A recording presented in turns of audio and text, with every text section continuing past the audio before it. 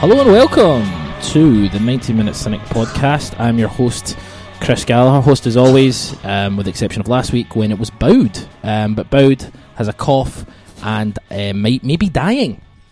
He's had that cough for about 2 months. He's had it for about 4 months. Best of wishes to Boud with his cough. Rest in peace. Rest in peace. Off to a bad start with the death-related stuff. But I'm sure we'll pick it back up. It's a pleasure to be back. Louis McCaffrey, you were on last week. I was, yep. Did you get everything off your chest that you wanted to last week? No, not even a little. So you've got plenty to say. This is it. This is the main event. I've got my sweatbands on. I'm ready to go. Ready to rock. We are Chris Sermani, back in the fold. Hello. He's the Ayer of... no, he's not the Ayer, is he? He's the McGregor. No, he's really offended by that. He is the... He's Chris Sermani. Thank you. Hi, Thank you. Chris. He's one in a million. What an intro. What an intro. Terrific. Smashing. We've nailed it. And Christian Wolf's here as well. So, Christian Wolf, it's a pleasure as always to have Sorry, you. I'm a bit late. Yeah, you are late. And if I'm late for an appointment after this, I might get shouted at. So, know what I mean? You'll be getting shouted at. And Appointment. Mm-hmm. Yeah. Something. Appointment. Yeah. I'm going for dinner. Yeah. So it's an appointment. It's a date. Appointment's your doctor. Dinner's a date. Well, maybe, it could be a date with a doctor. It isn't. It's not. So, there. Doesn't really work. Anyway, Christian Wolf, supplement extraordinaire. Give us a little bit of an update. Give us a little bit of chat about the supplement. How's it going? How's it looking? Yeah, update is that there is no update since last time.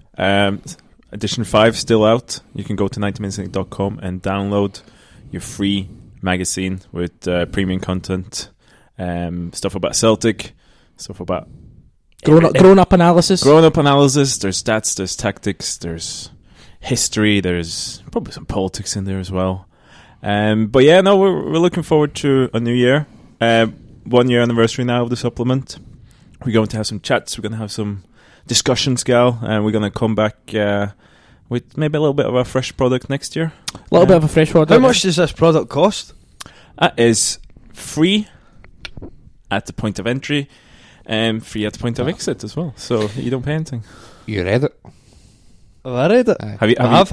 Have you written something for it? Yeah.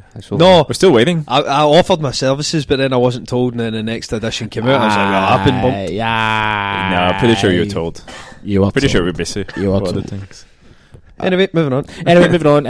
It's a free product. It sounds terrific. I've certainly read of it. I think we should be charging for it personally. But Mr. Wolf, Might read it if I think. 90minutecynic.com. Absolutely. It's part of the 90 Minutes Cynic family. It's part of the brand. Brand recognition. T-shirts are coming 2018. 2018 t-shirts are coming. Let us know, hit us up on Twitter if you would purchase a 90 Minutes Cynic t-shirt. Hit us up. Coasters. I can get them Coasters, made. glasses, Badges. It's all Fire about the merch. extinguishers. Sermani's wearing a terrific Tour de France t-shirt, a Kraftwerk t-shirt. It looks terrific. We could have that, only our faces on the bikes. And we could call it Tour The lads, the old Kraftwerk lads might have an issue with that. Tour de Podcast. Tour the podcast. Tour de Podcast. And Ralph and Florian. and we could One talk. of them's left, but they might not be too happy with it. Uh, They're a bit litigious, are they not? Aye, probably. But, fair enough. Oh, mention should go to the fact that Louis McCaffrey has got rid of his beautiful locks. Yeah, no, this was brought up last week as well. I've shaved the hair, got rid of it. It was taking up a lot of my time with the straightening and the blow drying and all that. I haven't seen you since the summer. How long was it? It was at my belly button, Nice. so it was time to go. That's really weird. You have sacrificed convenience for attractiveness. Just so you're aware, I'm pretty sure by this point, we're 4 minutes in, I would have turned off. So, To be fair, I've listened to some of the podcasts, at least the first 5 minutes, of the ones that I'm not on. You They're just usually anyway. pretty awful. to be fair though, This is going well. Is it because you're on them that they're good? No, it's just I No. try and hurry things along. the thing is though, Football on that, man. they've downloaded it. They've got it in their phone, and that's all I care about. Don't have to listen to it if you don't want to, but as long as you download it, that's the most important thing. Anyway, we are going to talk about Celtic. We're going to talk about football. We've got some interesting points to make, discussion points. We've got a lot of questions. I'm going to start first with Louis McCaffrey. That's me. And I'm just going to ask, how are you feeling just now? In relation to Celtic? In relation to football and in relation to Celtic? Aggravated. Okay. Angry. Why are you aggravated? Disappointed. Why are you those words? Why am I those words? Because we're not very good now. And the performances haven't been very good, right? I'm saying performances. Let's focus on performance rather than results, because everybody's getting, everybody is obsessed with the unbeaten run, and to the point now where people are happy with a draw because it means that we are still unbeaten. I'm not happy with a draw. I want to win, and I'm really, really sick of people on Twitter who constantly say, if you're criticising Brendan Rodgers, you need to get a grip, and no one can say anything critical about Celtic right now because we won the treble last year. It's just ridiculous. I think our performances for the over probably the last month, I think our performances have been quite poor. Again, we're just kind of touching the kind of base level at this point. Chris O'Mahony, how are you feeling? Are you in the same boat as Louis? Do you take a different view on it? Speak from the heart, Chris. I'm going to speak from the heart, Louis. I'm going to take a wee bit more of a balanced approach and say that I think a lot of this is down to fatigue. I think we've played 12 games more than anybody else. Yeah. Well, apart from the handful of games Aberdeen and Rangers played in Europe, but we've played 6 qualifiers and 6 Champions League games. It looks like it's caught up with us a bit. However, I think what Sunday showed was that we've got flaws in key areas which haven't been addressed and perhaps need addressed.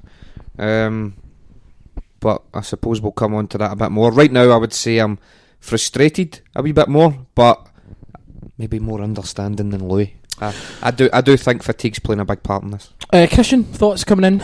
I think Louis needs to get a grip, to be honest. Yes, get him! No, I understand. I think I understand the frustration at the here and now in terms of the last few matches. But I also think there is some good reasons for those kind of performances, and Sermanio touched upon them there as well. We're going to come on to the Hibs match. I don't think it's...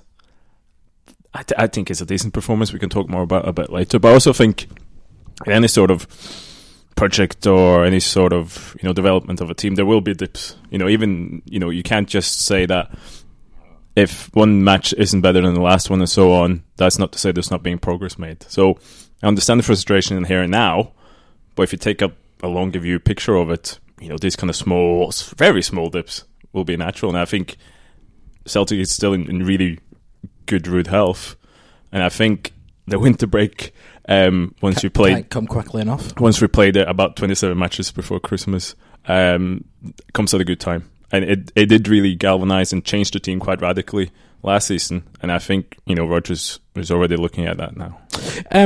Just a question for any of you, and just sort of general point. I've read on Twitter some interesting perspectives from kind of both sides. A lot of people, I kind of get Louis' point about Brendan Rodgers not being allowed to get criticised. There is a sort of a Celtic movement on Twitter, and again, Twitter isn't the world, but in a lot of ways it's quite a good kind of measuring stick to where maybe a lot of kind of the crowd is kind of divided in certain kind of aspects. There are people on Twitter who think that Brendan Rodgers is above criticism in any way or form, which is not true. Martin O'Neill was not above criticism. Neil Lennon, when he was the manager at Celtic, he was not above criticism. I've criticised lots of managers that we've had in the past. Rightly so. I've criticised players. Rightly so, I think, at the time. I've had my opinion changed by players, which is great. I'm not saying that Brendan Rodgers isn't fit for purpose. What I'm saying is it's okay to criticise him. It's okay to question him. There's a certain percentage of our support who are almost put him on a saintly view, and it's almost like he was nice enough to come and manage us. Don't upset him because you might drive him away. He's the manager of Celtic. He's going to get criticism. I'm sure there's no football manager that's completely infallible.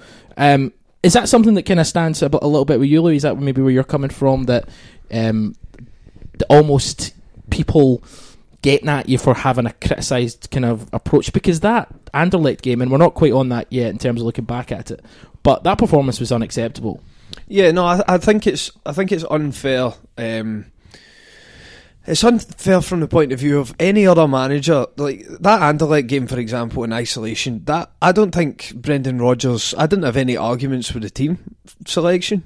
I wouldn't have started. To be fair, I wouldn't have started Armstrong. I would have had Nchaman, but I can understand before the game. I understood why he done it, right? Why he played him. So the starting lineup, I didn't have a massive problem with. Tactics, didn't have a massive problem with the tactics, but the players themselves let themselves down. Their performance was way under par. Now, any other manager, especially that guy on the wall, Mr. Ronnie Dyer, I thought you meant Larry David. He would have him been, as well. He would have been the one that everybody would say, well, it's the manager's responsibility. The players play poorly, it all falls on the manager. Well, some of the responsibility has to land at Brendan Rodgers' door then. And it seems to be that there's this, as you say, this movement on Twitter. I don't even think it's a movement. I think it's just idiots who are so clouded with green-tinted specs that they can't see anything in a kind of non-biased way. Just accept the fact that right now, I mean, as Christian says, every team's going to have their lulls and their dips. I get that. But it's not always rosy. Like Brendan Rodgers, I think when it's due and when it's fair, he should be criticised if he could do things better. My issue just now is I think the team has regressed a wee bit. I think individual players have regressed compared to what they were last season. Is that solely down to the manager? Well, ultimately, he has to be the one that takes responsibility. I mean, if you look at Tierney, there's an argument there for Tierney being bummed out, right? And I get that. That's fine. That's fair enough. And he's not got anybody really that can take over from him for a few games to give him a rest. You've got centre half pairs that are constantly injured, but players who are constantly getting found out as well, like Boyata, who can't play a 10-yard pass. Well, like just yeah, I know. I pathetic. did ask that, but we'll get to individuals. But just for me, I'm very frustrated with it, and I think Brendan Rodgers is partly to blame. You want to come in? Yeah, just on the Twitter thing, I think what often happens on Twitter that you see and you maybe react to the most stupid comments that's there. So there is people on Twitter who's moaning about Celtic who doesn't have that. You know, they're not able to see, appreciate the kind of position that the club is actually in now and how good they actually are in a long-term perspective. So I think a lot of what happens on Twitter is that you react to the worst opinion that you see rather than, maybe you forget and you look out, maybe don't pay as much attention to the more moderate criticisms as well. But so it's very much a black and white on Twitter in terms of, they're really for something or really against something. And in the middle, that's where we come in. We have our grown-up analysis. But no, I also don't think, inside the club. I think Brendan Rodgers is pretty good at allowing critical voices within inside the club. I don't think that's I think that's a staff and a management staff that kind of knows that it's not working 100% at the moment. I think Rodgers' comments after the games and things like that, you have to put that into perspective, that he's very deliberate in what he says to the press and how he wants to play them and so on. So I think he said some things about the Hibs game and stuff like that, but I think they're fully aware of that there's things there that they're not happy with. But again, you end up with, if you sit like we do and analyse every game for 90 minutes, it's easy to overanalyze things in the here and now and maybe forget about the long terms. But at the same time, can we not always say, well, that result doesn't matter, let's focus on the long term? Because at times, sure. I think, I've certainly, you know, I know I'm mentioning Twitter, but social media in general, or even talking to people in work and stuff, when I start to cynically, Like it. the name, like can maybe look at perspectives where we're not working, or where I think we can do better within a specific game, and then there's a lot of people who turn around and said, "Oh, what you complain about? What do you want Brendan Rodgers to leave?" It's like, no, I didn't say that. I was just analysing the match we just had, where the match against Hibs, our entire defence to a man capitulated, and to the point where, you know, there are problems with our midfield, which I think is plain to see, and we've got strikers who are not scoring goals. It's probably more about where you pitch the criticism and put it in the It's usually this height. No? Oh, off to a bad start with the jokes. All right. That's okay. It's not bad. No, I completely forgot my train of thought after that. Because I dominated you. Boom. With your high pitches.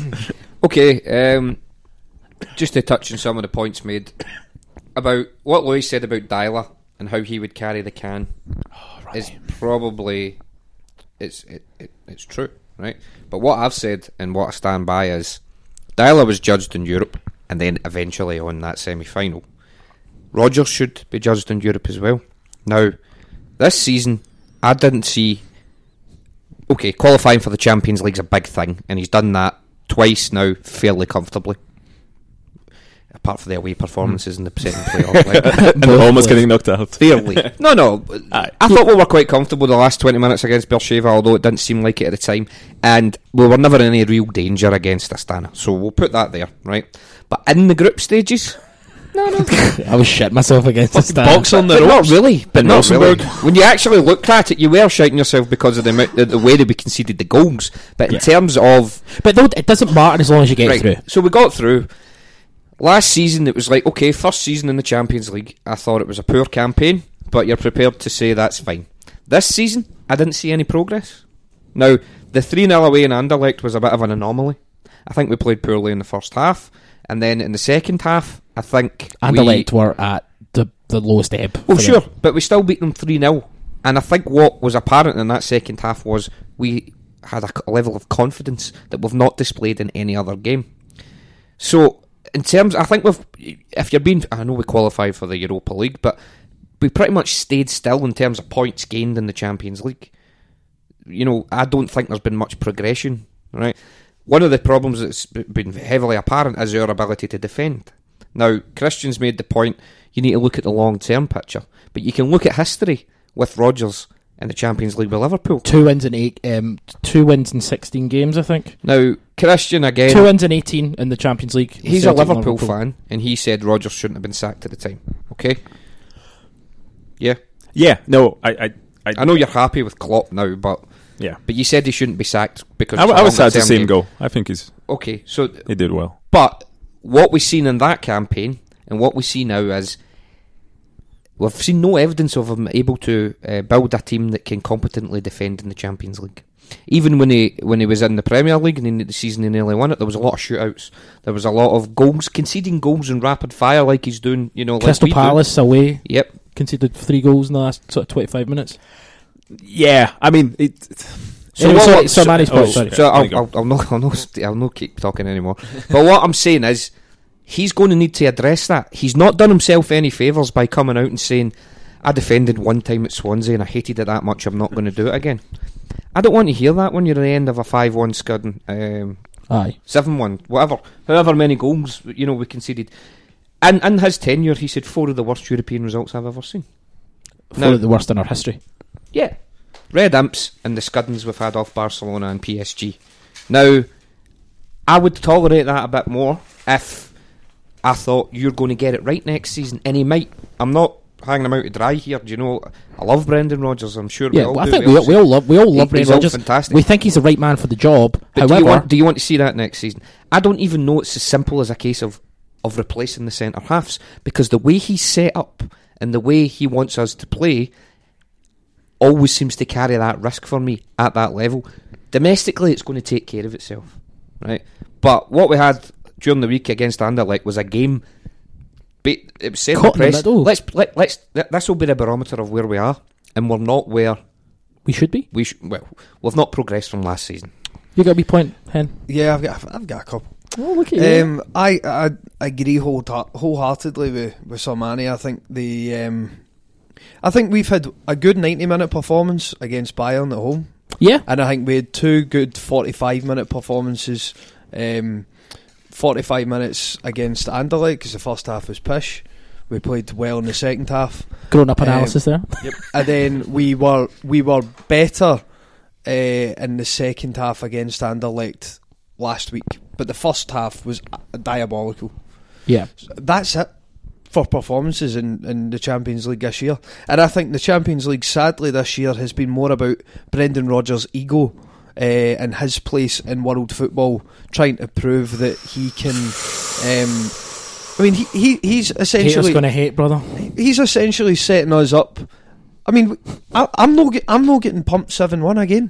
It's not happening. It's not up to you, Louis. It might happen. that sort of thing. You know, that's kind of not willing to be pragmatic, not willing to change tactics, and wanting to fight fire with fire against teams that are on a totally different stratosphere than us, and we're getting destroyed. We're getting absolutely humiliated, and it's more about his ego, I think, than anything else this year, and I find that disappointing. I don't think the team was put first in games. What? And then it comes to the Anderlecht game, where, as Somani says, that was a chance to really prove that the 3-0 away wasn't a fluke, and it wasn't just more about them being in disarray than it was the fact that we were actually good on the night. This was a chance to prove it, to make a statement before we bow out of the competition. And what do we end up doing? Playing absolutely shockingly in the first half. He changes at second, and we're still weak. We just look weak. What I'd say, my key point for all this would be that I really don't look forward to European games anymore. I have this campaign, Champions League campaign, has been horrific. Now, people will turn around and say, look, we were given a tough draw, and we were given a tough draw. There's no doubt about it. Maybe the toughest. Maybe, yeah, absolutely, right? So, absolutely understand that. There are reasons what happened. PSG, we got as our group pot 2 team, which is unlucky as fuck. But when have Celtic ever get a lucky draw? And that's the thing, like, any manager coming in would have got that draw. We're always going to get the tough draws. After that first game against PSG, I did not look forward to any other games, and it's just been a nightmare ever since. And that's where I'm at. And I've not looked forward to a Champions League game this week. Now, people will be probably listening to this thinking, oh, what a lot of nonsense, what a lot of shit. You want to play in Champions League and you want to test yourself. And it's like, yeah, but when we scored against PSG in Paris, even then I thought, we're still going to lose, but it's just by how many? And that's really disappointing. If nothing else, on the base of being a football fan, knowing you're going to lose is really disappointing and sad. Anyway, sorry, Christian. So let me present a case for the defence. The actual defence or the defence of Oh no, what we I just can't said? really present a case for those guys. Okay. But I think there's two things. One is, Samani says, Rodgers is perhaps rightly, and Dyla before him, judged on his performance or results in European football. So what you're asking of the manager there, any Celtic manager, is to be judged on first pretty much 4 games in qualifying, because you're always going to get through the first one, and then maybe 4 to 6 games against in the group stages. So maybe you get 2 against a team that's super rich, super club. That's going to be difficult anyway. So if you're asking a manager to perform on such a small sample of games, Stats on no samples. but I mean, it's in almost a knockout competition, and especially it comes that. So if you're asking them, okay, we're going to judge you on this very small sample of games, then when he achieves those results, which he has, he's qualified, he's through to Europa League, it's a little bit going, see that performance against that team, I don't quite like that, because it's you can judge somebody over a league season on performances and so on. It's such a small sample. When it actually achieves what he wants to do, you have to say, it's ticked a box there. And the other point is, you were saying, Louis doesn't like to get points 7-1 and stuff like that. And I agree with you that it can be demoralizing. And in the long run, they're not for any good. But I think Rodgers has been pretty clear that he wants to play the Celtic way. He wants his team to play a certain way in Europe and not take that pragmatic route and try just to shut down shop. I think you saw a comparison is in terms of Neil Lennon, who got some really, really great results in Europe, especially against Barcelona, by basically, playing in a way what I did against Celtic on Sunday with Hibs. It's total pragmatism. It's taking a really decent team and making them do really defensive structure. And Rodgers is saying, no, I'm not doing that. There's a middle ground. There's a middle ground. There has to be a balance. It's to know. I don't know if... I think there is. I don't know if you want to play a certain way in Europe, even with the financial gaps there now. Maybe that's just a process Celtic has to go through again and again. We're never going to do anything though. A month ago, Celtic did that for a large part of the game against Bayern Munich. And I think that's the yardstick. I think that's probably the best game they've had all season in terms of the competition and competitors. So you could say again a Bayern Munich team. You can also say, look, I remember the optimism after the Bayern Munich game. Everybody's like, look, that's where you should play. We surely can go toe to toe with Bayern Munich, and you're playing our own way. That's a month ago. So that's why I'm talking about the long-term perspective as well. But see, pragmatism, right? Okay, so it's a word that's kind of bandied about, right? It's just a case of Samani kind of nailed it better there. Finding a common ground, a middle ground, right? So we can play that way. The way I would see it is, see, coming out and playing the way that Rodgers wants to play at home. I think we'll get the odd 5-0 pumping maybe of PSG. I can almost accept that if we try and play the Celtic way at home in front of our fans to showcase we thingy. I think the fans would accept that, but it would just be setting up a little bit differently away. Because setting up the same way away, we are going to lose not every game, right? But against the big opposition, we might get the freak result now and then, but we're never going to get to that level of players because bigger teams than us get pumped in the Champions League. See, I just to quickly interject. What you're saying, I get, right? I get it as well, though. But there's a level of pragmatism with the players that we have just now, because there's two things I think that caused a lot of the pumpings. One, key personnel not up to scratch. Two, a big one, confidence. When you saw a confident Celtic in the Champions League, when you saw the confidence oozing through them, you got a performance from them. Against Bayern Munich at home, Bayern Munich weren't at full strength, so I suppose we need to put that there. Yeah. But it was a fairly confident performance. I thought some players really rose to the occasion, Forest being one, and Anderlecht away. Watch the first half and watch the second half. The difference in personnel was purely confidence. And Cham was like a rabbit in the headlights in the first half. Then the quality shone through. He played that pass. In the second half, he was dictating. Scott Sinclair is the ultimate confidence player. And you saw what he did in the last minute against Anderlecht. But there's guys in that team that will not allow us to play that way. Boyata, I don't care what people are saying about his performances. He's never convinced me, and I don't think he's capable of performing at that level. The minute there's any sort of pressure on us, he folds. Yep. Gordon, I've often said, are we going to get better? I don't know, but if you're going to force him to kick the ball out, to play football, that's always going to affect his confidence because he can't do it. And then you've got guys in central midfield like Stuart Armstrong, who I don't know if he's got it. Callum McGregor, I still don't see him being a first team player. I'm not going to get through the entire team and slag him.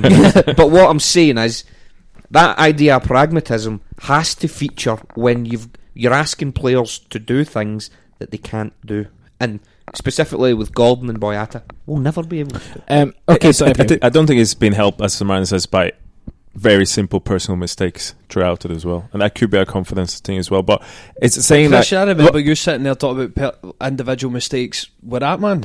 Exactly, it was the same thing, probably with some of the same. Most of the same players. But I'm just saying that I don't think it's saying, what should we go for? Should we go full Celta way or should we go pragmatism? People go, we should just go the middle way. I don't think it's that easy. I think if you want to get to a certain level in Europe, you have to go through and try and play your game, even if your team is not 100% up to it. Because otherwise, how are they going to get there? Couple of questions. Now, Get rid of them.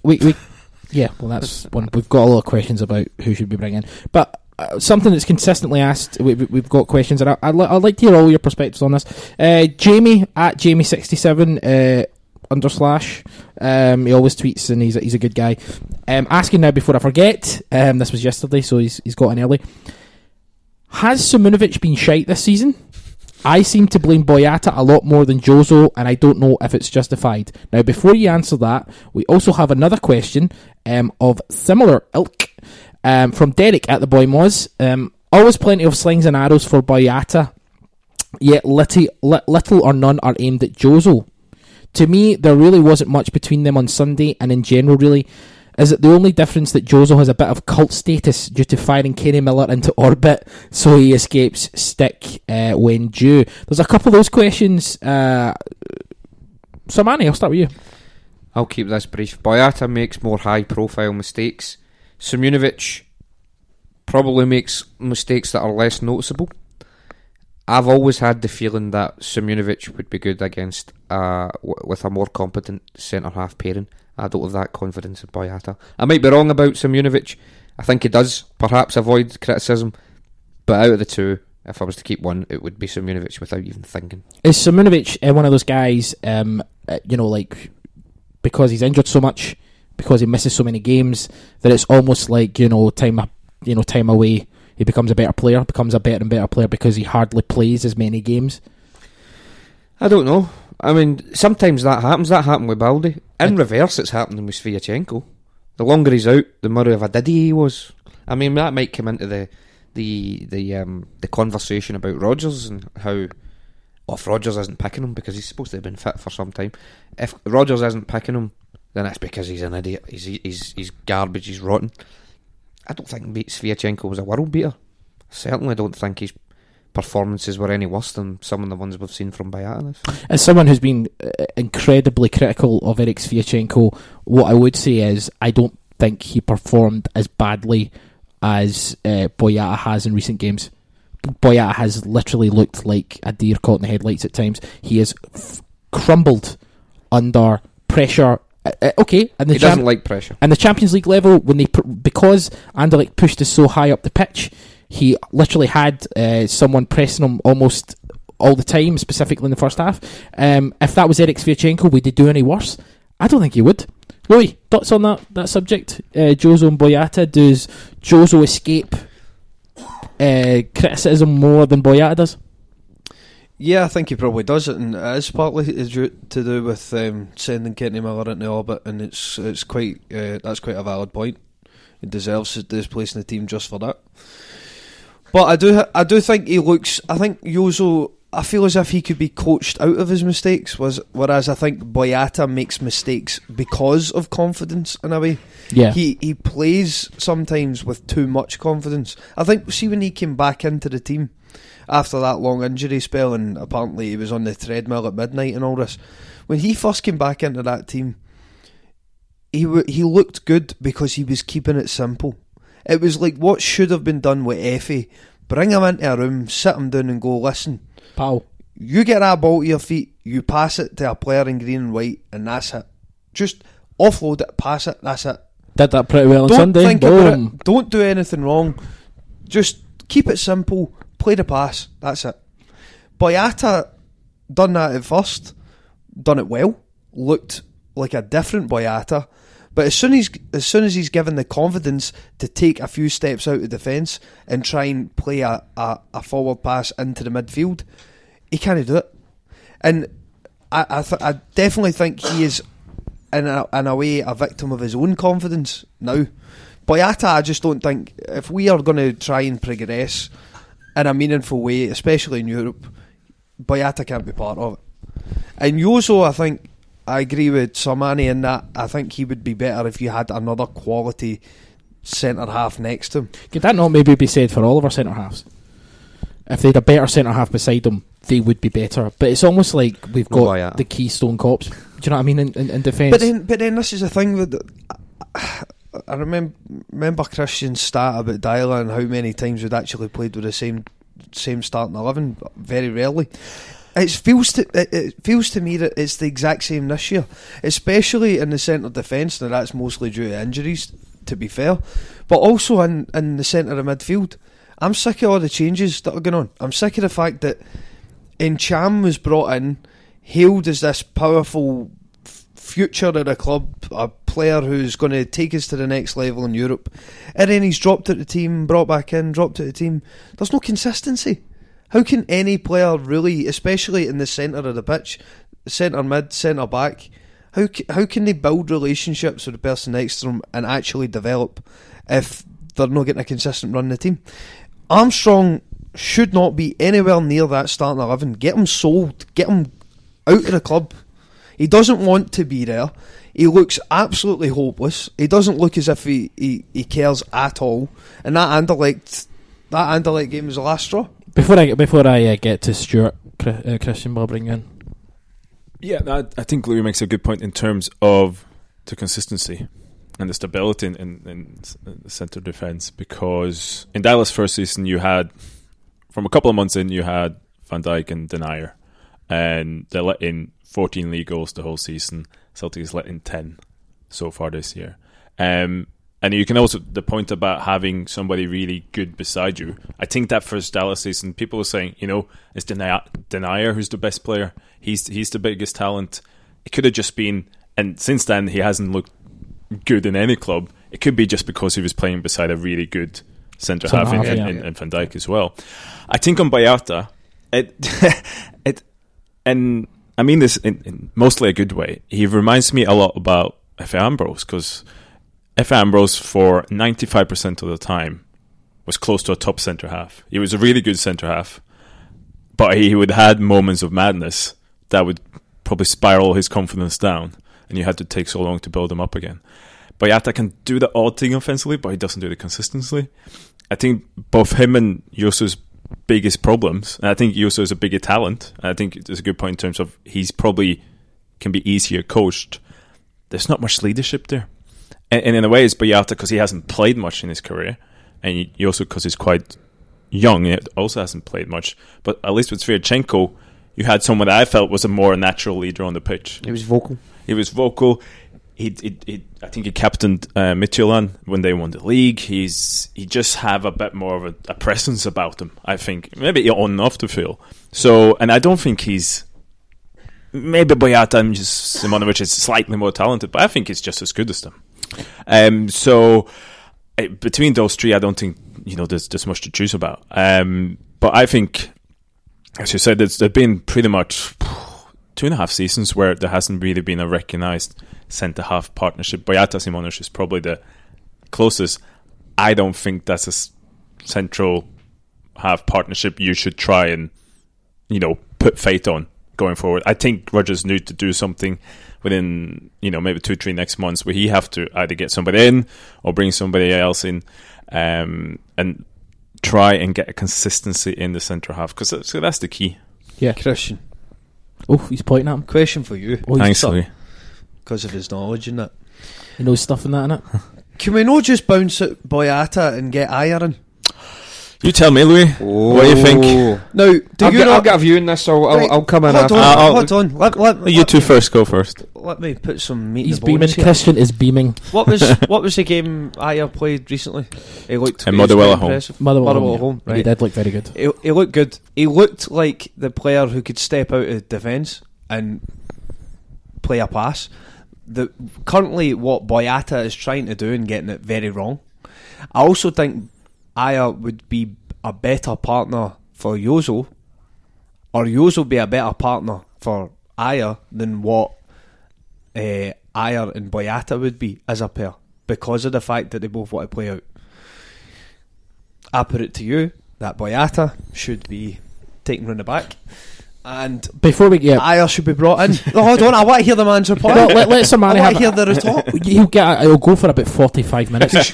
let Christian, and let me make this point. Paul at Green and White Hoops, should Ayer be given a run in the team? Rory Price asks the same about Ayer. Chris, what's your kind of thoughts? Well, bottom line is we don't know. Now, no. See this season. See the amount of criticism that Beaton got for not being a centre half and being made to play there against Bayern Munich. Okay, some people criticised how he jumped for the header with Martinez. Yeah. See him bringing that ball out of defence. Some of the performances he's done when he's not under pressure have been excellent, because having somebody who can put their foot in the ball and bring the ball out for the back is integral to the style that Tyler, of Christ, that Rodgers wants to play.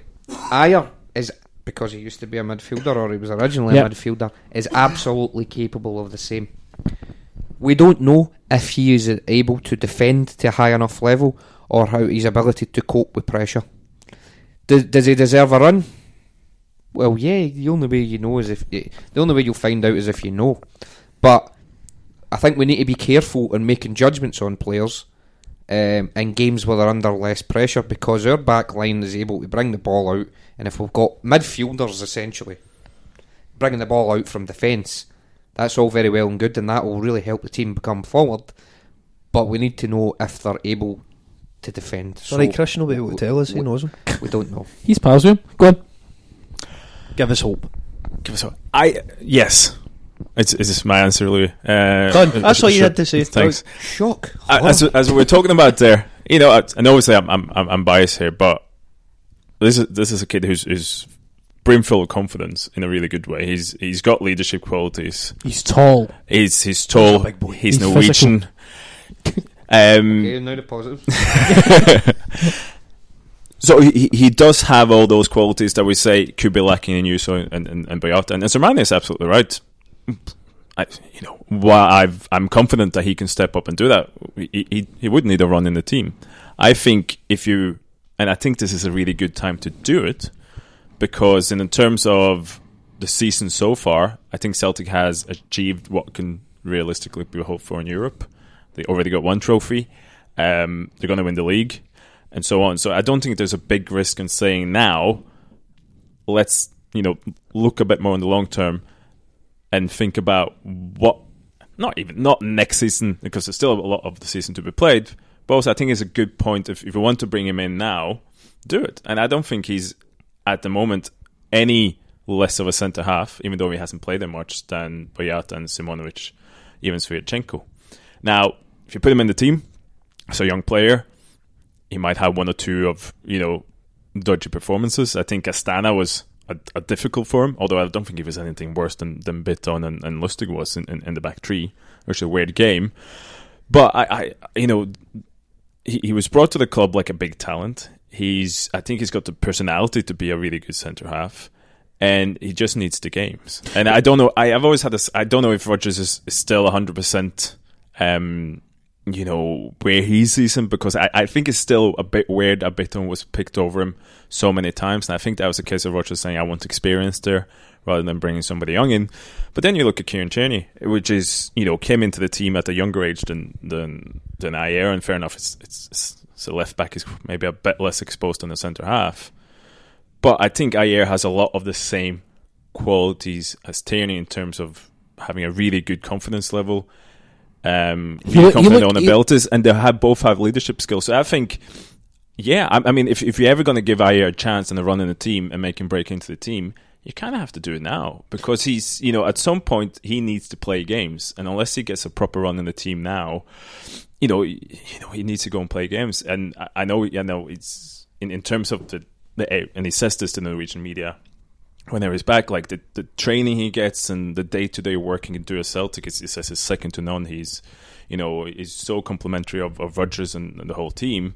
But at some point he needs to go out and actually play games, as Sir Martin says, so we know actually how good he is as well. Yeah, I mean, he was out at Kilmarnock on loan. I think he played 13 games. Like half a season, yeah. But he was very good. Now, I actually watched, I think, 3 games. One involved, I think 2 of them were involving Rangers.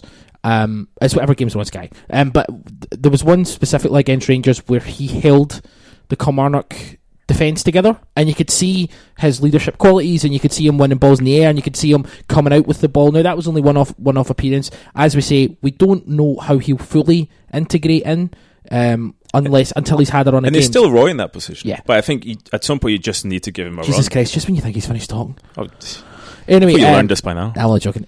Stephen Hughes asks, evening gents, class act.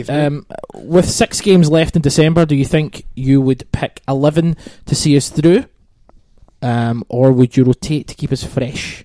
Stephen thinks that we haven't built up great momentum with regularly changing the team, which is what we've kind of touched on this season. So he would basically see out the rest of the this year's fixtures until January with the same sort of team, the same sort of players. Well, how does that sit with you, Louis? Would you be similar to that, or would you think something differently? And take it evening to Stephen, because he's always a class act. I believe I did, but good evening, Stephen. Jesus Christ. I'd like to see a couple of players come in and that team beat the team consistently for the rest of the month. So, for example, I would like to see. I think Lustig is dying on his arse now, and if we could get Ralston back, get him in there, and give the boy a run of games. I want to see Ayer in beside Yozo. Don't want to see Boyata in that team for a while, so I want Ayer to get some experience. Tierney has to play because there's just no one else. There's no other option. I want to see Browning and Cham. They should be the 2 centre midfielders for the rest of the month. And Cham should not be dropped for that team for Armstrong. I don't understand how that's even possible. But anyway, I'd like to see us pick either McGregor or Rogic in that number 10 position and stick with it. Follow-up question for a bit of consistency. Follow-up question aimed for Louis McCaffrey, I would imagine. This question is from just one second. Kieran at Kieran C67. He's a good guy. He listens quite a lot. What happened to Tom Rogic? What do you mean? What happened to him? Look at that! Come on. What are you trying to say? I'm asking the question, my friend. He's sound. He's there. He's ready. Many hands has he got? Many feet? He's got 4 hands, mate. 4 hands. No feet. Feetless. But again, a player who's not getting a consistent run in the team. Like, and yet Sinclair plays every week. What's the point? Sinclair's pish. 2 goals. 2 goals, mate. 2 goals, mate. Sinclair this season has been pish. He's not been pish. How is he not? I know, but how has that happened? His form has dropped off. There's no question about it. How many standout performances has Scott Sinclair had? How many standout performances has anyone other than Brown and our entire team, and Brown and Kieran Tierney, out of our entire team? Name players who've had standout performances. I agree with you, Chris. James Forrest actually against Bayern. This is why I think there's a number of the players have regressed. I think there's a number of players who have not really started this year. Which this tired, season. Maybe. Is it? They've been playing since the first week of July. Yeah, of course there's going to be an element of fatigue in it. I get that. But I also think they're not being helped by some of the decisions, like the lack of consistency with team selection. He's rotated players at times. It's just, to me, when there's things like this going on, to just say that it's the players that's fatiguing. If it was any other manager, we would be critical of them.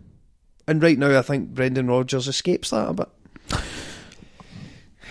When did it all start to go wrong? I'll tell you when Paddy came off against Motherwell. Paddy's another. What? Because big forehands has been pretty poor. Paddy's not even really came back, has he? The League Cup fight, all that hype and all the wee video that was made when he came back. Still no came out that dressing room. Do you remember the second half in Anderlecht? No. Oh, was Tam playing? Aye, he was. Was he? Aye. Aye, Was he? Aye. handing out oranges after the game. And that. Aye, he was 400. But what, Aye, he was really good. right, to kind of focus on what's happened recently, the Celtic Hibs game, I think people have kind of went overboard with it. So I'll give you my kind of personal point. After that, go to Christian. He watched it again. Yeah. That's how dedicated he is. Christian's watched it twice. I think people This guy and all that, you know. did go kind of overboard with it. Celtic, I kind of echo what Brendan Rodgers had to say. Celtic were in control for 70, 75 minutes of that game. No, but What a shite comment, man. We were in control for it. hold on a minute. Let me make my. Were we not? What, we had the ball and we were passing it about the middle of the pitch. That's No, controlling. I don't know what the doing it, mate. It's Tell not him what you exciting. really feel. When was the last time Celtic were exciting to watch? Anyway, so let me make my point. We were in control, we absolutely were. We had the most possession. No, but Hibs didn't look like. Did Hibs look like they were going to score? Did we? They did twice, aye. No, I mean before we it fell away to shit. The point is, we a spade, Chris. we were very much in control, and then we did all the things that we've highlighted. Boyata being, when he's under pressure, completely collapsing. Tierney and Lustig both needing a rest and being a little bit tired and being a little bit fatigued, and Hozo Simunovic maybe not being as good. That all came into play. What came into play is not new.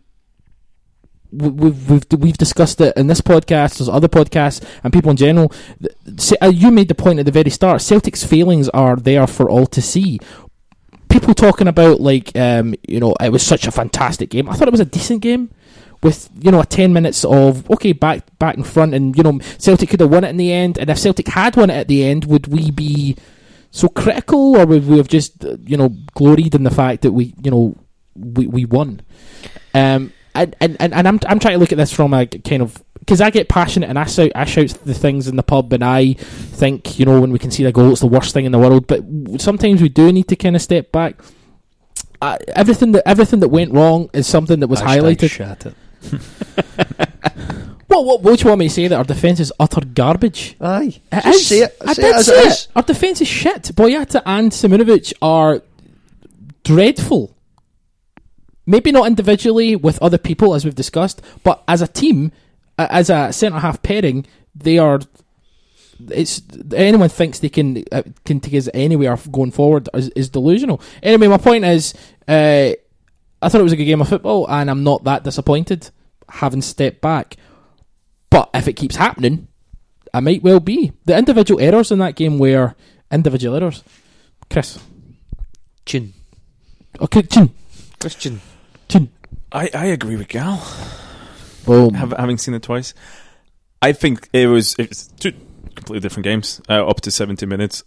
As you said, I think Celtic were in complete control. I was a little bit disappointed with Hibernian. Having said that, I was actually disappointed with Lennon because he was very defensive in that game. The play kind of reminded me of a little bit was Celtic against Linfield away. They basically, Hibs had 6 people in defence when Celtic had the ball. They were very, very, I thought they tried to high press a little bit, but they fell back. There's hardly any space, and I think Celtic had control. They didn't have too many chances, but they played until they created those chances in the second half. And they were a few inches away from being 3-0 with Sinclair's offside. So I think for 70 minutes, that was a good controlled performance away to one of the better teams in the league.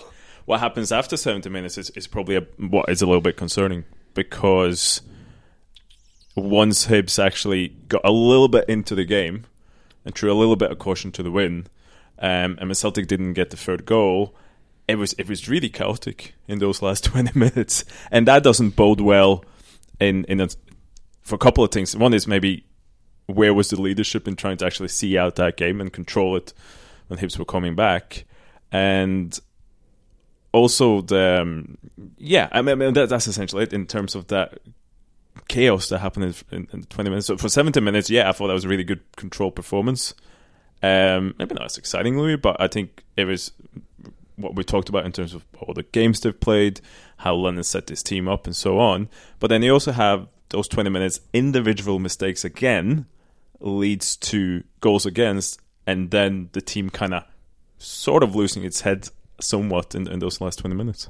Chris, thoughts? I think you're being a little bit harsh on Lennon.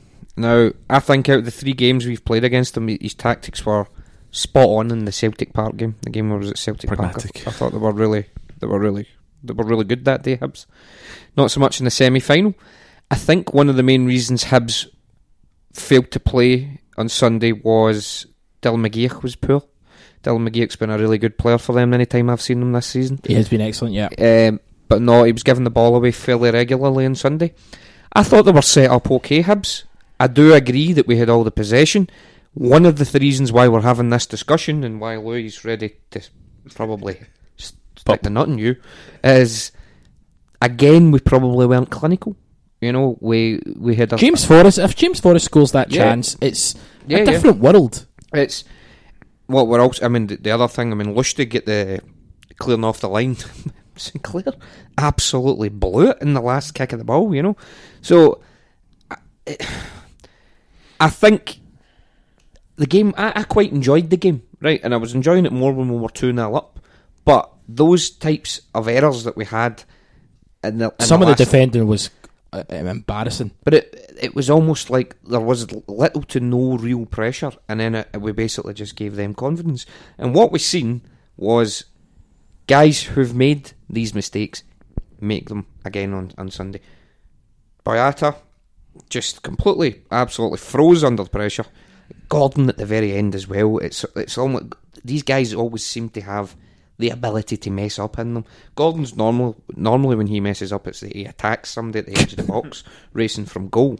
But I think we're playing poor as a team generally, but I think the players who are probably not good enough long term show up when these games happen. And just talking about Sinclair as well, you're absolutely right. He didn't kick his arse for most of that game. Walker was giving it the usual. Oh, he's looking for the easy pass all the time. He gets the goal when it comes off the post from Edward, and then he's driving at them, and he gets the second goal, and you're like, geez, there's Scott Sinclair there. Complete confidence. If he's not confident, he's not going to be the guy to drag us back into a game. But when there's a lift in the side, he's the go-to guy. John McGinn? No? Chris? Maybe. I enjoyed this battle with Brown. He was well up for it. It was on Brown. It seemed like he had the job of actually marking Brown and getting up. He seemed to follow Brown all over Scott the place. Brown was, he had a close count of how many times McGinn fouled him, and he showed that to the referee every time. So I think I quite enjoyed that game. Yeah, Louis McGinn. I thought McGinn made Brown look like a fanny on a couple of occasions. Okay, to be honest with you, okay. I thought that comment that Rodgers made about that's him just protecting his captain, though, isn't it? I know, I get that, but at the same time, I thought it was a bit of a unnecessary slap down on McGinn, who actually was really good. And the game at Parkhead that Somani was talking about, McGinn scored and was brilliant in that game. He drove that second. But McGinn was better. I thought the Hibs game was, that first half was absolutely dreadful. The dreadful first half of football. It's, I keep looking up there at Dyla. It's essentially Dyla. The performances are now are like Dyla's team, but with mental strength. We don't get beat, but we don't excite you either. I did say, I remember when Rodgers was linked to us, I said, is he a more expensive version of Dyla? Maybe he is. We've got one. That's a good thing, says Chris. We've got one more victory than the other team in Glasgow that are in absolute disarray. How have we only got one more victory than them? Worrying about them for?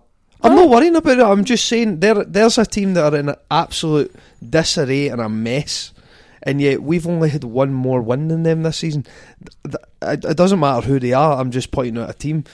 Aberdeen as well, who have been patchy in terms of form. Now, yes, fair enough, we haven't lost any games. I totally get that. We've also drawn 5, and I just don't feel as if we're putting in. I really feel as if the performances, and I feel as if a lot of it is because of this stupid unbeaten run. I'm over it. I'm done with it. I'd rather get beat, forget about that thing, and start again, because the performances are not exciting. And I know it's maybe to some people, winning matters more and all that sort of thing. But you know, Rodgers talks about winning in a certain way. I want to see us actually perform. See if we're performing well, playing entertaining, exciting football, whether you want to call it the Celtic way or not. If we're playing football like that and we're still drawing, okay, like fair enough. But as long as we're entertaining, we're trying. See if we're just kind of plodding along, controlling games. Like, what are you doing that face for? Piss off. I don't like that. At Mark_Celtic, frequent listener, and seems to be a terrific guy. With five, we already have. We already have more draws this season than the previous 3, which we had last season. Instead of giving everything to win the league, is the unbeaten run weighing on players' minds and the reason why we're drawing so much? You believe that, Louis? I think it is. I think it is. It's hindering us massively just now. I think Mark and I think everybody, manager, fans, players, are all consumed by this thing, and I really don't think it's important now. But don't you remember the 90s? Sorry, Christian. It can become that in certain games. I also think, like the game against Motherwell away, I don't know if Celtic comes back to 1-0 if that unbeaten run is not on the line. It can be a motivator, and it can be a bit of a... it can work both ways. Yeah, I know that's quite a piercing opinion. I think the league season so far is essentially a Dyla League season. I think 38 points after 16 games is what Dyla had in his first season. He had 39 in his second season. But Dyla had the Dundee United game at home. He's not even had that. It's exactly. So... So if anything, Celtic's league season this year proves how good Dyla actually was. Oh, fuck off! But no, I think it also shows how exceptional last year was, and it is. I think as we said earlier, Rodgers has achieved his goals for the first part of the season. He's qualified for Champions League. He's qualified for the Europa League knockout. He's won the League Cup. They're technically, with a game in hand, 5 points to clear the league. So we can talk about performances and players who's regressing, which we should, and there's definitely scope for improvement there. But yeah, I mean, controlling a game is probably what you want to do in Europe as well, Louis. So I thought the first 70 was good, Gal. I'm up for controlling it, and I think pissing about in Europe. Happily. I'd rather take that than getting pumped 7-1. No bother. But see, when we're in domestic football, when we're dominating life, usually, I don't like to control the game. I'm sorry. I want to score some goals. I think. I mean, we will be all be clear that we're happy with Rodgers. We want Rodgers to stay, obviously, and we want him to fulfill his plan. But he is going to get. Do you want Rodgers? Did I sign up to that public service announcement? Yes. No. Listen. Don't get me wrong. He's all right. I'm a big fan of Brendan. I love the man, and I'm very happy he's a manager. I'm just not happy with the current performances, and I should not be criticised for having that a point of view. No, who's Twitter. Who's going to criticise you? Before you got on your Twitter, Chris, Scott Brown has looked more unfit and error. This is from Callum McCullough. Scott Brown has looked more unfit and error prone this season. I thought John McGinn embarrassed him on Sunday, so he's agreeing with you. Was Scanston a couple of times. Is Brendan Rodgers becoming too trusting in him in a similar way he was with Gerrard at the end of his career? This kind of links in. Christian's hit me on the fucking shoulder. I knew he would be. This links into something we were talking about on our WhatsApp. And private WhatsApp? No, we were all talking about it. Oh, you were on it. About Scott Brown and Christian thinking he's actually becoming more of an issue than not. Samantha, thoughts? I think the idea that John McGinn embarrassed them on Sunday is patently untrue. I wouldn't say laughable. I mean, he had a couple of moments, but he didn't embarrass him on Sunday. I totally don't agree with that. Scott Brown isn't as good as he was last season, I wouldn't say. I thought last season was the finest they had in a Celtic shirt. And could say that for quite a few players, though, to be fair. Yeah, well, yeah, definitely, but it was excellent last season. This season, I think he's been our most consistent performer.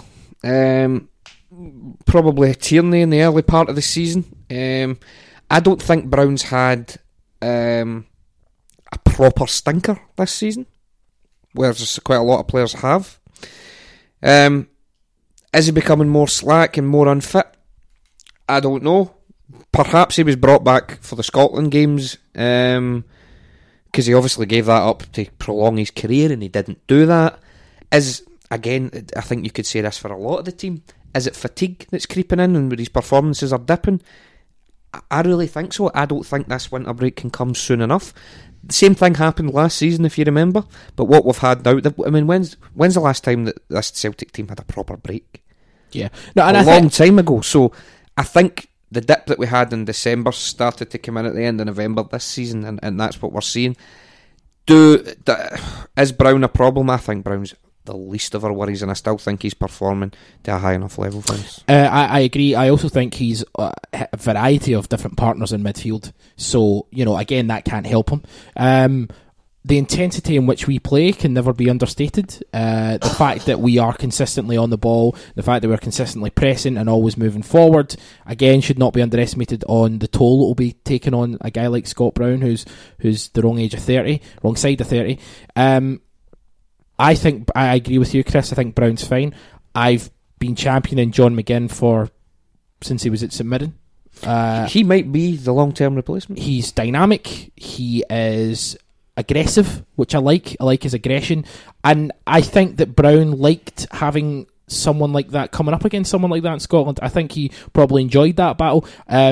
Again, I don't think he embarrassed him. I thought it was a good battle between two professionals who, again, both sides of the scale in terms of one being really kind of old and one being, young. And I just thought it was a great battle and I enjoyed it. I don't think we need to. I thought Brendan Rodgers was sticking up for his captain, and as Christian made the point earlier about him having a little bit of Ferguson style psychology. He's not going to give them anything. Anyway, Christian, you wanted to make a point.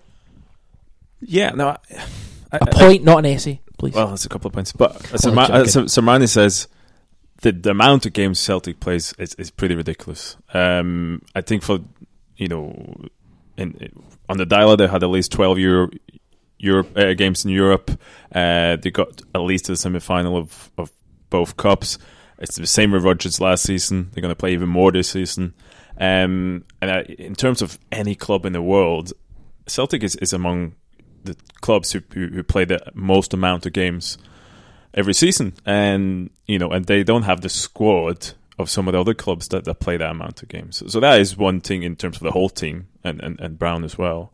I don't think Brown was embarrassed on Sunday. I think it was a good matchup. I think he got the better of McGuinn a couple of times, but McGuinn, I really like him. He reminded me a little bit about McGregor on Sunday in the way he was, and is aggressive. So I think he could fit quite well into the Celtic squad just now.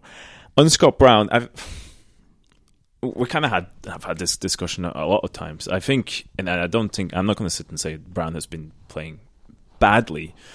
What I'm saying is that and what he does have is always have the leadership qualities, that mentality, that presence on the field, that even if his performance is declining somewhat, is made up by those qualities. Now, flip side of that is that it also goes to show that if you took Brown out of the team now, there's not actually that much leadership left in it. You got Tierney, you got maybe a little bit of Lustig, but other than that, Celtic there is an issue there where you can't really, whereas you can probably bring somebody in who's Brown's level in terms of performances, but if you took him out of the team, or even the squad, there's a big gaping hole there in terms of leadership and just presence of bringing the team together. So you're kind of stuck in a little bit of a catch-22 in terms of you maybe want to, in the long term, bring somebody in to replace Brown, but there's no obvious candidates in terms of having actually leadership skills on the pitch. So it's a difficult one. And as we said in the WhatsApp,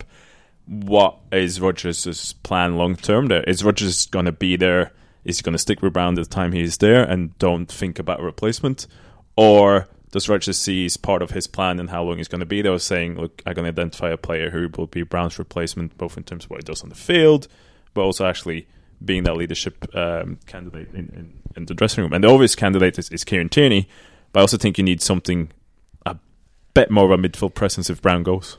Louis, so we've got a couple of questions about the upfront striking. Had a point, mate. All right, on you go. Aye, mate. John, He had a point. John Let him McGinn. make his point. Cheers. John Let him McGinn. make his point. All right, Gamble. Right, make your point. John McGinn, ready-made replacement for Brown. Get him in now. Stop messing about. We all know what's going to happen. You all laughed at me when I said that last It's season. just a big tease. Get him signed. I don't know if you saw Michael Stewart's tweets the day about it was put to him 1.5 million and Liam Henderson, and he went no 2.5 million, and then you start talking 2.5 million and Liam Henderson for John McGinn, and then tonight he said on reflection after thinking about it 3.5 and Liam Henderson. I think 3.5 is a bit much. We paid $4 million for Scott Brown. I know, but that was at a different time. Yeah, I think. Now I think there's no way Hibs are getting 3.5 See the million way- for see the John way- McGinn. They give us $1 million and John McGinn for Liam Henderson. Aye, because he's class. John McGinn, I'm not buying it. See, I'm actually going to take that position, even if I don't agree with it. I'm going to take that position just now, just to annoy you see. and you. I've had it my whole life. The issue I have is that we need, as Christian says, or I think he was making the point that Before you drifted off. he's Scott Brown's importance to the team, not just from his playing ability, but his kind of influence on the team from a captaincy point of view. If we are not going to make sure we have something in place for when he stops playing, if we don't have a replacement to fill that void, then it's poor management, I think.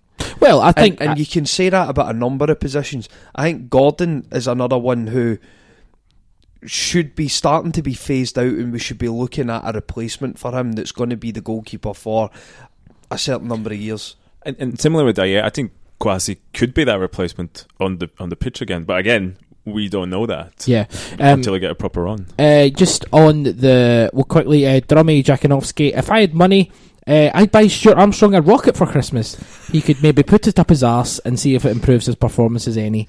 What gift would you buy any Celtic player and why? We'll get to that maybe. Actually, we might answer that next week because it'll be more of a Christmas themed show next week than it is this week. But on the Dembele fact, the striking scenario, I'm going to come to Sermani. A couple of questions. We've got Osney1601. Why can people not accept that Dembele is miles ahead of Griffiths and that Griffiths is an average player? Not quite. Let me just continue with another one we have. Stuart Hamilton, is Griffiths being frozen out this season?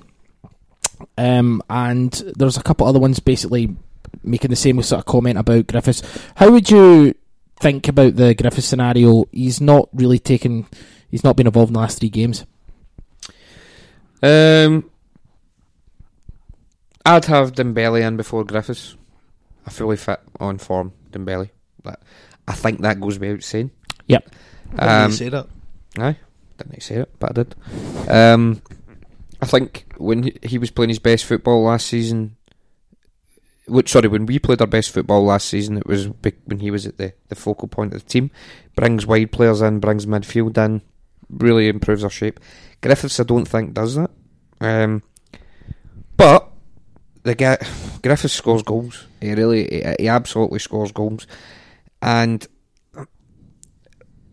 I think there might be something going on behind the scenes. I mean, I think we've had sort of, whisperings in the past of the relationship between Rodgers and Griffiths. We've seen last season when he get taken off, and how he made it. He basically questioned his commitment and stuff like that. Another cynic was telling me there's something going on with Brendan Rodgers and Griffiths' family. He's not happy with something to do with. I mean, just speculation, but I'm guessing that because he's brought Edouard out in from the cold. Now I know he scored the hat. Thoughts on Big Eddie? Come on. Oh, he's Eddie Daft. Eddie is just Talk to me. he's just completely raw. I mean, there's obviously talent there, Raw, aye. but Do you like raw? Loves sushi, this boy. I'm a big Eddie Murphy fan, but Do I like him? Does he have the attributes that it could be? You spending 8 million on? No. Am I spending 8 million? I mean, I'm not selling. I mean, by the way, I think you were really talking down the price last year. 20 million for Dembele with a Premiership on the doorstep. Oh, you listen to the show? Oh, I listen all the time. Yes. Thanks for I listening. listen all the time and privately seethe when I listen to you. Yeah, so I think most of the listeners do as well, to be honest. Calling out people for not coming on the podcast. How You much? should come on less for the piss you talk, man. Dembele for 20. No, man, you basically. He can't play more than 2 games in a row. It's not. He pulls up with a hamstring. So you've got a whole host of clubs down there who can't spend their money. You basically go like that. Hello, it's Everton here. We want to sign Moussa Dembele, and you go like that. Oh, he can barely play 2 games. You can have him for 500,000. I'm glad you're in charge of the club. No, if we sell Dembele, we should sell him. It should be tens of millions of pounds. He's a striker. It's a premium. We should take exactly what we get. Not only does he get injured every second game, but when he does play, he can't stay on his feet. Do you like any Celtic players apart from Tam, Roderick and Eddie? Because you even started to sort of like slag Tierney, by the way. Yeah, so There's nobody else to come in for him. No. Am I going to spend £8 million on Edouard on the basis of what he's shown so far? I don't think you can, because it looks as if there's a player in there, maybe. I've spent it. Have I? Christian, your thoughts on the sort of forward line? And Eddie. I think, yeah, it is a strange one. I think Rodgers and Griffiths had a little moment last season as well, where Rodgers had some comments about his commitment and so on. Again, now it's fair enough that Big Eddie had a hat trick last weekend, but it's not. Sorry to jump in. He's not played. He's not even come off the bench in the last 3 games. No, and it's interesting. I don't know if it's just saying here's Big Eddie, let's give him a run. I agree with Sermani. Like he's raw. I think is the best word. I think you saw a difference straight away when Moussa came on. He's just a more intelligent and experienced player in the way the ball just sticks to him when you send it to him. I think it's the perfect focal point. He knows how to he's a class maybe act. Drop down and so on. So I think it didn't stick very well. Here we go. Oh no! I've seen it twice. It stuck. I don't think anyone gets pass marks for that. Like when Gordon hoofed it up, it never stuck to. But it's. I think it's one to keep an eye on, because there's a decision for Rodgers to make there. I think, again, as with the centre half, there has been very, very little consistency in who plays on top for Celtic this season. There's been 3 strikers who's played pretty similar number. Big Eddie's played a bit less, but again, you don't have really a strike. Moussa is the number 1 striker, but in terms of the rotation and then with injuries, there hasn't been consistency on there. And I think again, that has maybe a lot more to do with your offensive patterns and the way you play offensively. That you have that guy on top who is really important in that system, and there's consistency in what kind of player that is. So if it was me now, I would just put Moussa in there until he gets injured in a couple of games time. I think personally, I think Griffiths is a great player. I really admire him in terms of his determination to fight his way back into the team like he did. He started the campaign. Obviously, Dembele was injured, and Griffiths really was our focal point. And so maybe this is maybe they're just giving him a bit of a rest.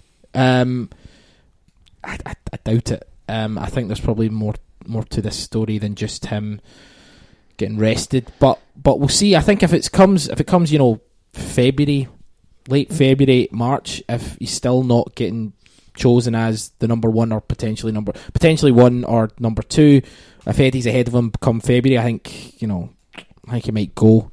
But in terms of where we are just now, Eddie is raw. I do like the look of him. I just don't think. I think we're on a hiding to nothing, because we could pay £8 million for a wee guy who's just not fully focused yet and might not actually develop fully, or we could end up missing out on him because PSG might just try and punt him with something. We're in a kind of sticky situation with Edouard. If you actually want to see how good he is, you're going to have to play him, which is probably at the expense of Griffiths' Celtic career, I think. Because if Griffiths doesn't want to play, if Griffiths doesn't play, he'll go. He'll want to go. So if Eddie starts every single game, even now until Christmas, we might see January, and Griffiths might go out on loan somewhere, or he might just leave. But that might be you're taking a risk there because you could potentially be getting rid of a goal scorer, a proven quality goal scorer for a precocious young talent that we don't necessarily know even if wants to stay. You know, he might get back to PSG, and I know there's a deal agreed, but at the end of the day, it will come down to the player. And if he goes, I don't want to go there, don't want to go to Glasgow. I've seen Glasgow in December, and I'm not really. I've spoke to him. He's up for it. Eddie, big Eddie. Anyway, his walk. I remember you love a walk. You rate walks. So you'll have to meet. We'll have to bump into him in town. We'll have to follow him on Instagram, and then you can just see his walk and go from there. Right? Okay, we're wrapping up. We've got 10 minutes left. For these 10 minutes, I want to talk about the Europa quiz. Please tell us something. Quiz. You wouldn't want to embarrass yourself again, pal. We'll talk about the Europa League draw. So Celtic have been drawn against Russian side Zenit St. Petersburg. Known fascists. Well, the fans certainly are just racists. Zenit Leningrad, we called it back in the day. Back in the day. Christian, you've got some information on from our Russian correspondent. Yes, Alex Lawrence, part of the, our tactics and stats pod, so on. Known hipster tactical analysis. Just fucking guy. Start doing the analysis. Jesus Christ. But he's half Russian and he's a Zenit fan, and we'll have him on closer on to the tie as well. But he's kind of said what a lot of other people have said as well. Like he said they watched him for 60 minutes yesterday, and he almost was violently ill. He wasn't very impressed with what he see from the team. That sounds like an overreaction. Yeah. Violently ill. I was almost violently ill. How were they? They weren't very good. And he says they're not hugely. He's got a great taste in music, Alex. They should try having Boyata and Armstrong in this team. But he says they are a bit more. They're not as good in possession this season, but they're a really good threat from counter attack. So we'll get more from Alex on that point. I think it's a decent draw for Celtic in terms of the teams you could have get. It's the whole winter break issue with Russian team, Ukrainian teams. I think they're a team that beat Rosenborg 3-1 at home, managed to scrape a draw in Trondheim with a late equaliser. So I think we won in Trondheim. I mean, they're a better set of players and a better team than Celtic just now. But I think I think Celtic's got a decent chance. Paredes is obviously there. He signed for £23 million from Roma. I saw him quite a few times for Boca. Didn't really set the header alight when he was at Roma. Chris, is that your opinion? No, he had a lot. Fuck up. He had a lot of competition in the middle of the park for Roma. Roma have guys like Nangolan, De Rossi, and guys like Strootman and stuff, in the middle of the park. It's the idea that he couldn't walk into that midfield. It doesn't say too much about him. As far as I'm aware, he's 20 when he signs. Yeah, he's still only a young kid, really, in terms of experience. He's gone there for a big price tag. £23 million. There's no way in our entire squad probably didn't cost that. I don't really know much about in terms of the personnel that they've got other than Paredes, if I'm being honest. Well, Rigoni's one of their top scorers, and he's just made his debut for Argentina. Right. He is one of the joint top scorers in Europa League. Well, I mean, their record in the Europa League this season, I think the most points. Yeah, most the goals top scorers. Zenit. Sorry? Hulk? Is he not? No, he's not in it. No. Ivanovic is former Chelsea defender. Oh yeah. He must be getting on a bit now, though. Yeah, I imagine so. They spent €85 million in the summer. Again, just ludicrous, prices compared to what we spent. How do you feel about it in general? Like, do you think home tie first, 15th of February, away leg thereafter? Confident? On paper, no, but you can't underestimate the difficulty the winter break has for Russian teams. I think they played their last game yesterday. Yeah, and the next competitive game they play is us. I'm pretty sure Spartak topped their group last season, and then went straight out in the first qualifying round. I think did Anderlecht put Zenit out last year. Yeah. And the year before that, they were put out by Benfica. Yeah. Now this is anytime they get into the knockout stages of the competition, they're caught cold. Whether we're going to catch them cold or not is a different matter, but I suppose it depends on how the team's performing at the time and what business we do in January. Could it have been a worse draw? Yeah, but it's still a tough draw. They're still... Think they're a level above Anderlecht? I've not seen them, so I can't say that. I would guess, yeah. Louis, what do you kind of take of it? The fact that, Russia again, and he's got a look. Going to say something positive. Look at you sitting there with your wee short haircut, all upset. You look like a sober, angry Dean Martin. It's bizarre. Doesn't know who that is. I know who Dean Martin is. I do, you fuck. Used to play for Wimbledon.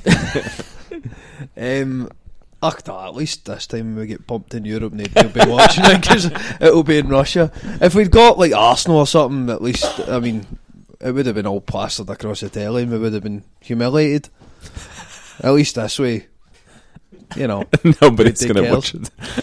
I think a lot. Obviously, we're just kind of touching on it at this point, and we'll go into more detail nearer the time. We will have Alex on. We'll probably just talk about guitar music, sure, and then maybe mention something about Zenit. But no, I think it's a better draw than I thought it would be. I had it in my head that we would have got Arsenal or Atletico Madrid or someone who probably would have given us a bit of a doing. But the fact that it's a team that are on their winter break, as Chris Sermani says, we could potentially catch them cold. I don't necessarily rate Mancini as a manager.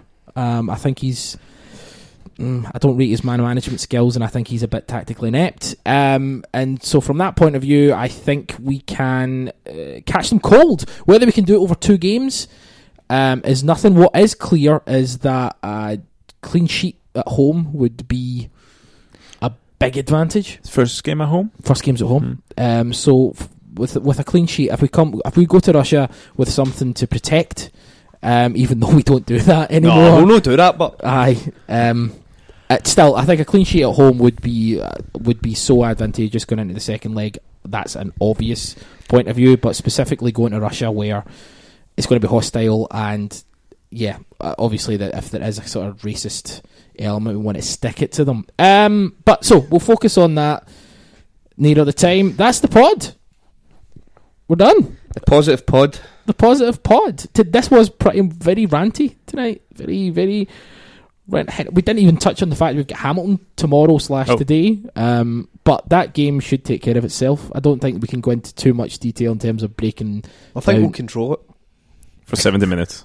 He's such a fucking idiot. Anyway, is it on the it's away, isn't it? It's at Parkhead. Is it? Oh jeez. Okay. I never knew that. I need to go now. You sure? It's too cold. And we've got Hearts on Sunday, but with Hearts on Sunday we can talk about that on next week's podcast. So there's got to be a podcast next week? There certainly is. I mentioned that already. Last one before Christmas, but we might have a podcast over Christmas where we have a couple of drinks and have some fun, if you know what I mean. Remember me, you, France and Samani did it that one year?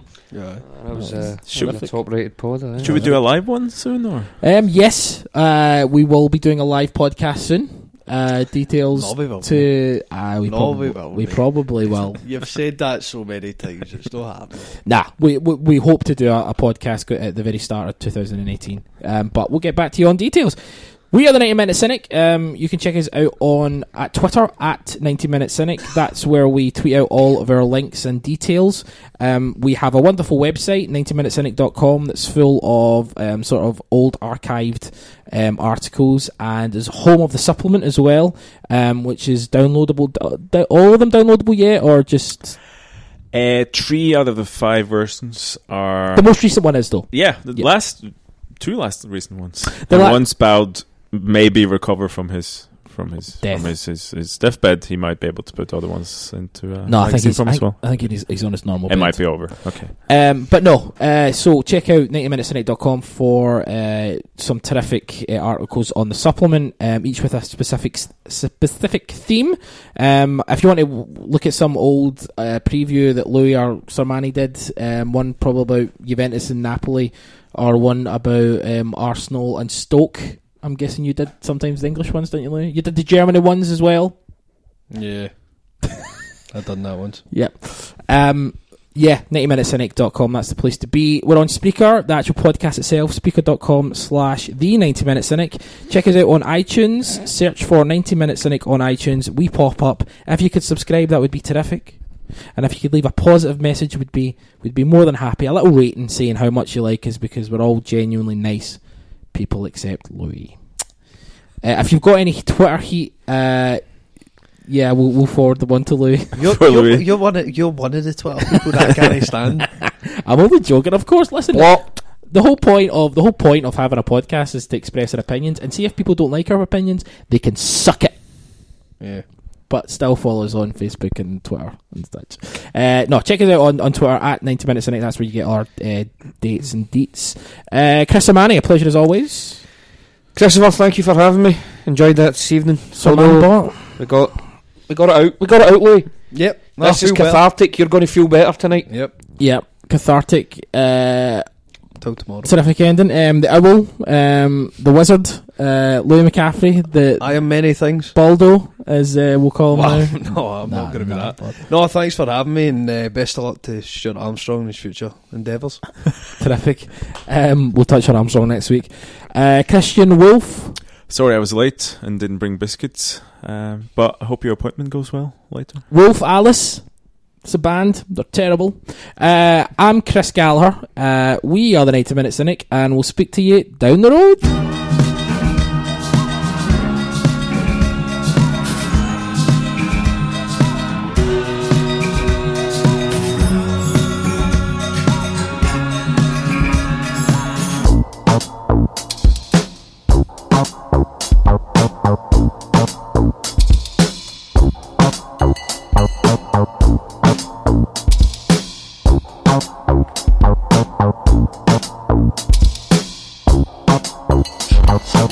Strange ways coming today. I put $1 in my pocket and I threw it away. Been a long time since the federal dime made a jukebox sound like a mirror of mine. To calm my worries, fix my thoughts, full my hopes like a juggernaut walks. Now let down souls can't feel the rhythm.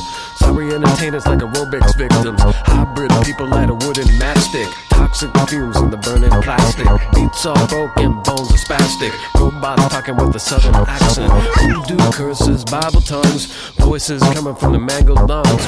Give me some grit, some get down shit. Don't need a good reason to let anything rip. Radio's cold, soul is affected. One by one, I'll knock you out. God is alone, hardware defective. One by one, I'll knock you out. It's the microphone making all the damage felt. Like a laser manifesto making mannequin melt. Cause people phone it in like it's unlimited minutes. Going through the motion just to see what they did. Treadmills running underneath their feet. So they feel like they're going somewhere but they're not. So let's put boots on the warehouse floor. Coming to you like a rope on the chain store. Throwing equipment from a moving van.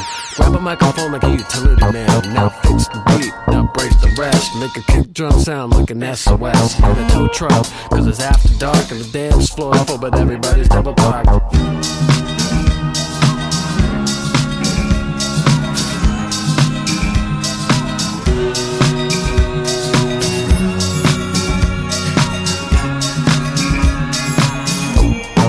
Cell phone's dead, lost in the